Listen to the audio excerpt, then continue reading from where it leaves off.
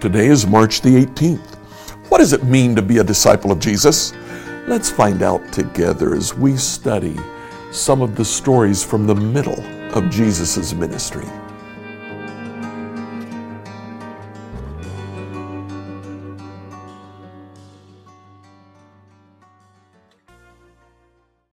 Today I'd like you to read Matthew chapter 17 from verse 1 to 23.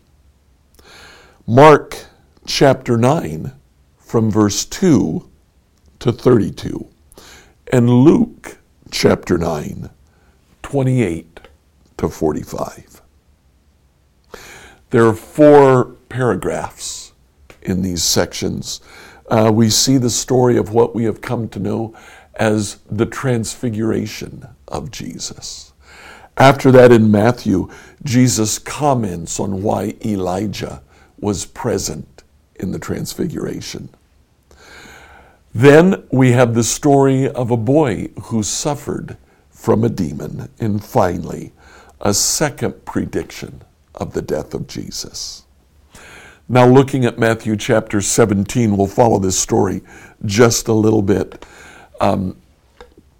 It was after the proclamation of Peter that he believed that Jesus was the Messiah, that Jesus takes the 3 that he commonly takes to be with him, Peter, James, and John.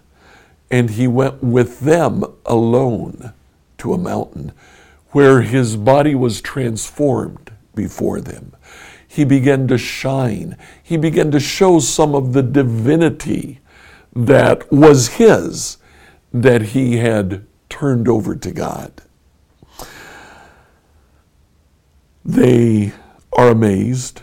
In the book of Matthew, Peter says, when he sees Jesus talking to 2 others who simply appear and begin to talking to him, he listens to them and realizes that Moses and Elijah have been raised from the dead and are now talking to Jesus.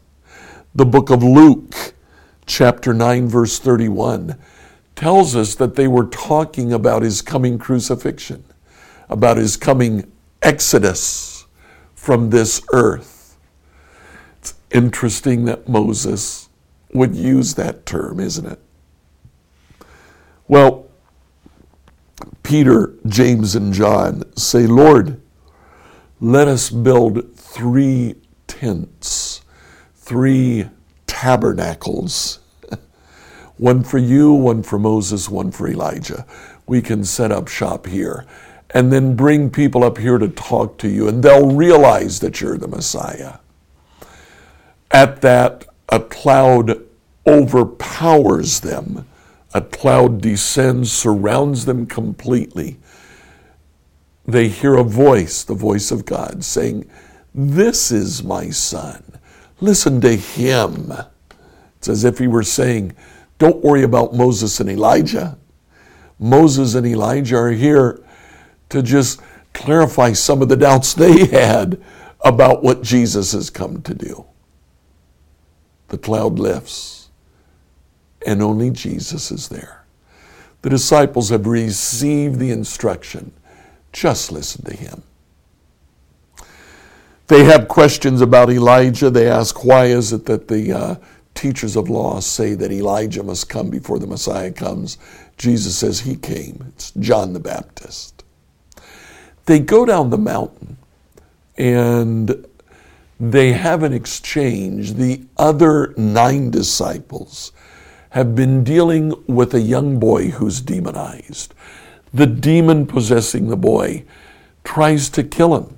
He jumps into water. He jumps into fire. I could imagine he's heavily scarred from the times that he has jumped into the fire. They've been trying to cast the demon out, and they can't. Jesus, with the word, casts the demon out. We're going to come back to that in just a second. Now, I mentioned yesterday that the first half of the books, the Synoptic Gospels, deal with who Jesus is, when they are convinced that he's the Messiah, especially in Matthew and Mark, Jesus says, good, now I can go to the next half of my ministry. And that is learning what it means to be my disciple. So the second half of Jesus' ministry, which is much shorter than the first half, only about 5 chapters long, and then we get into the Passion. But in the second half of Jesus' ministry, Jesus talks about what it means to follow me. Now, the first place that he talks about that in the book of Matthew is after Jesus predicts his death. And Jesus says, if you want to be my follower, turn from your selfish ways, deny yourself, take up your cross, and follow me. The disciples begin to understand that this is going to be tough.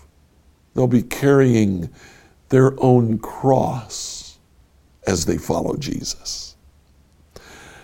But the first thing that Jesus wants to teach them, we find in the book of Mark.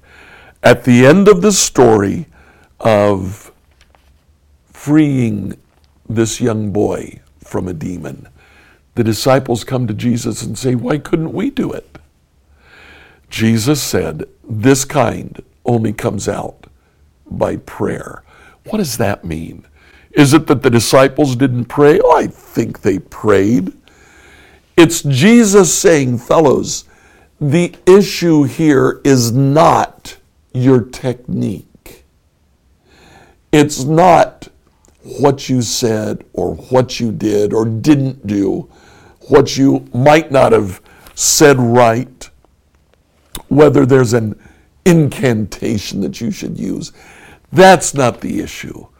The issue is connection with God. First and foremost, to be a disciple is to be men and women of prayer, to be connected to God closely, to be going to him constantly in prayer. So what about you? Are you a man or woman of prayer? We need to be. If we want to truly be a disciple of the Lord Jesus, we must learn to pray. As you finish up this week with our devotionals, make sure you spend time in prayer. Please like, follow, and subscribe to these devotionals on whatever platform you used to listen to it. Email your questions to us at questions@becomehope.com. Enjoy this weekend in your local church.